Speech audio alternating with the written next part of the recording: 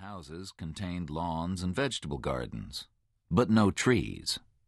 The war had swallowed almost all the trees within a mile of Sarajevo, cut down and burned for warmth. There was a pervasive air of neglect and decay.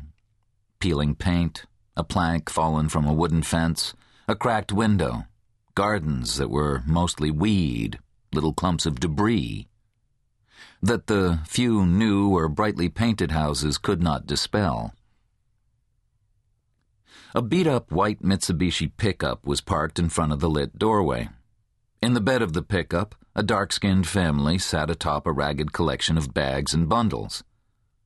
They were so out of place they startled me out of my self-righteous reverie and nearly into sobriety.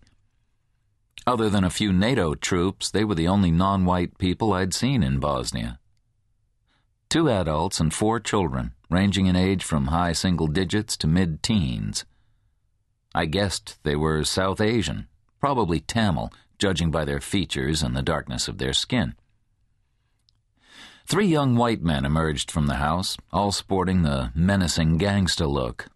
Black clothes, shaved heads, tattoos, alpha male attitude. They approached the pickup, obviously intending to get in and drive away, and the dark-skinned parents, alarmed, started objecting loudly in a strange and sonorous language. The white men hesitated and looked at one another. The driver replied in annoyed Serbo-Croatian. After a brief confused pause, both groups started speaking at once. It quickly became apparent that neither side understood a word the other was saying. I didn't know either language, but I understood that the white men insisted on driving off while the Tamils passionately wanted to stay.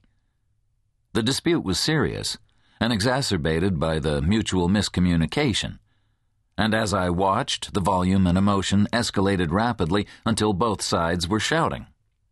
Everyone was much too engrossed in their argument to notice me.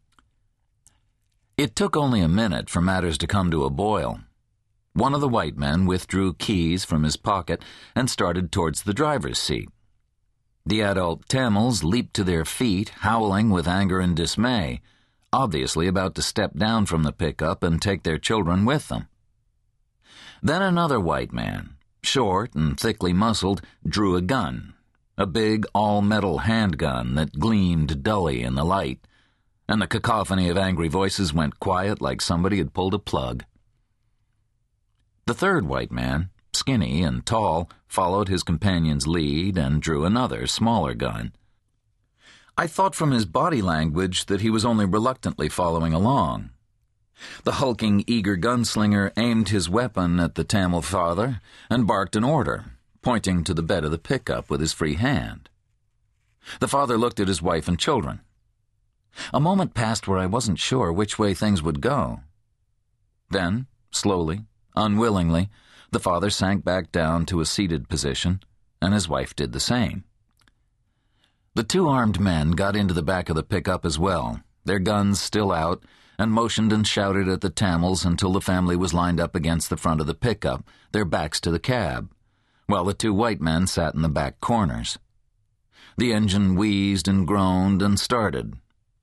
The father started shaking uncontrollably. The mother began to speak breathlessly to the white men, pleading with them desperately, waving her hands weakly, tears leaking out of her eyes, her voice so drained of strength that I could not hear it. Their children stared dully at me. I think the eldest, a teenage girl, may have registered my presence. The woman's pleas met with no response. The light in the house went out. After a moment, the door shut, and a 4th figure left the house and entered the passenger side of the cab. In the newly dim light, I couldn't tell if this new arrival was a man or a woman, black or white.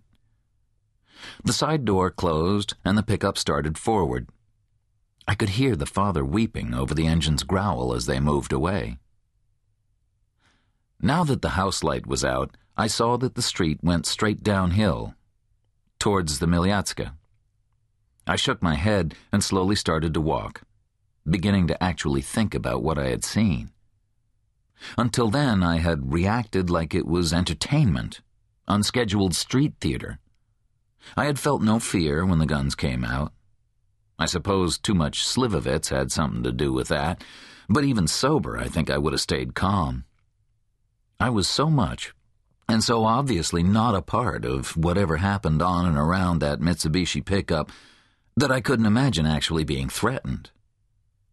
The setting and the people involved were too foreign, too apart from my life, to impinge on my existence in any way. I developed a vague idea of what had happened.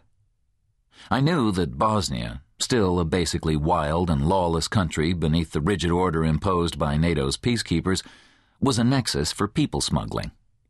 That had to be why that family was here. There was no other conceivable reason.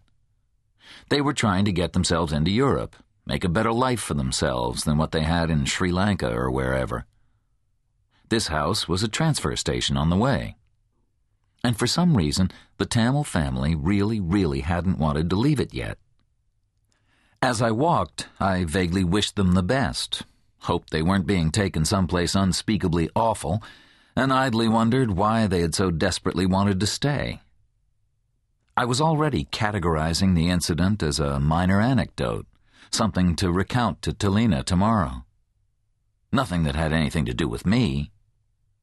When I saw the little boy. He was maybe 5 years old, wearing ragged blue shorts and little sneakers with holes in them, and oddly a torn and too big Tupac Shakur t-shirt. His hair was dirty and unruly, his skin so dark he looked almost African or Aboriginal. He looked around, up and down the street, and then at me, very confused, his mouth open. I put it all together.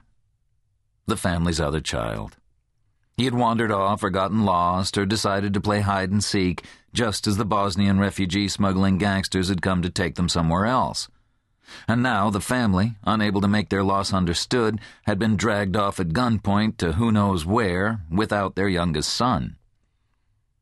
The lights and sound of the pickup dwindled in the distance. The little boy and I stared at each other. My instinctive, overpowering primal reaction was this: don't get involved. It wasn't like this was the first time I'd witnessed something awful, or potentially awful. I'd spent a good portion of my 20s traveling to and through various exotic third-world destinations.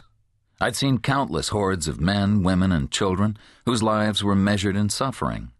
AIDS babies in Zimbabwe, mutilated beggar children in China, whole villages with malnutrition-distended bellies in Mali. I had seen scores of skin-and-bones families, their bodies pockmarked with scars and boils, somehow surviving on the streets of Calcutta, staring at wealthy passers-by with eyes too dulled by pain and hunger even to be greedy anymore. And I had walked casually past without sparing them a rupee or even a thought. This planet is full of terrible things, and if you want to travel and see its wonders, you have to inure yourself to its anguish. I rationalized that the world's awful suffering was not my responsibility, and as long as I didn't actually do anything to increase it, I was on solid moral ground. I told myself that I did a little good each time I traveled, bringing in much-needed hard currency, spending money on hostels and taxis and street vendors, who in turn spent it on their families and neighbors. My own personal trickle-down effect. That was good enough for me. I was a traveler, not a missionary, and I wasn't willing to turn into Mother Teresa. I gave a little money each year to Amnesty International and Doctors Without Borders, and that gave me a license, I thought.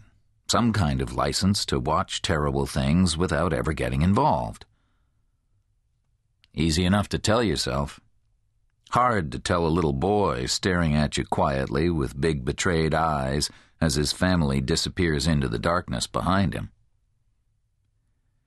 Whatever happened, I reminded myself, it wouldn't be my fault. The boy was not my responsibility. I couldn't take him under my wing. The hassle and confusion would become incredibly oppressive. And most of all, I would violate the prime directive: don't get involved. I half expected him to start crying.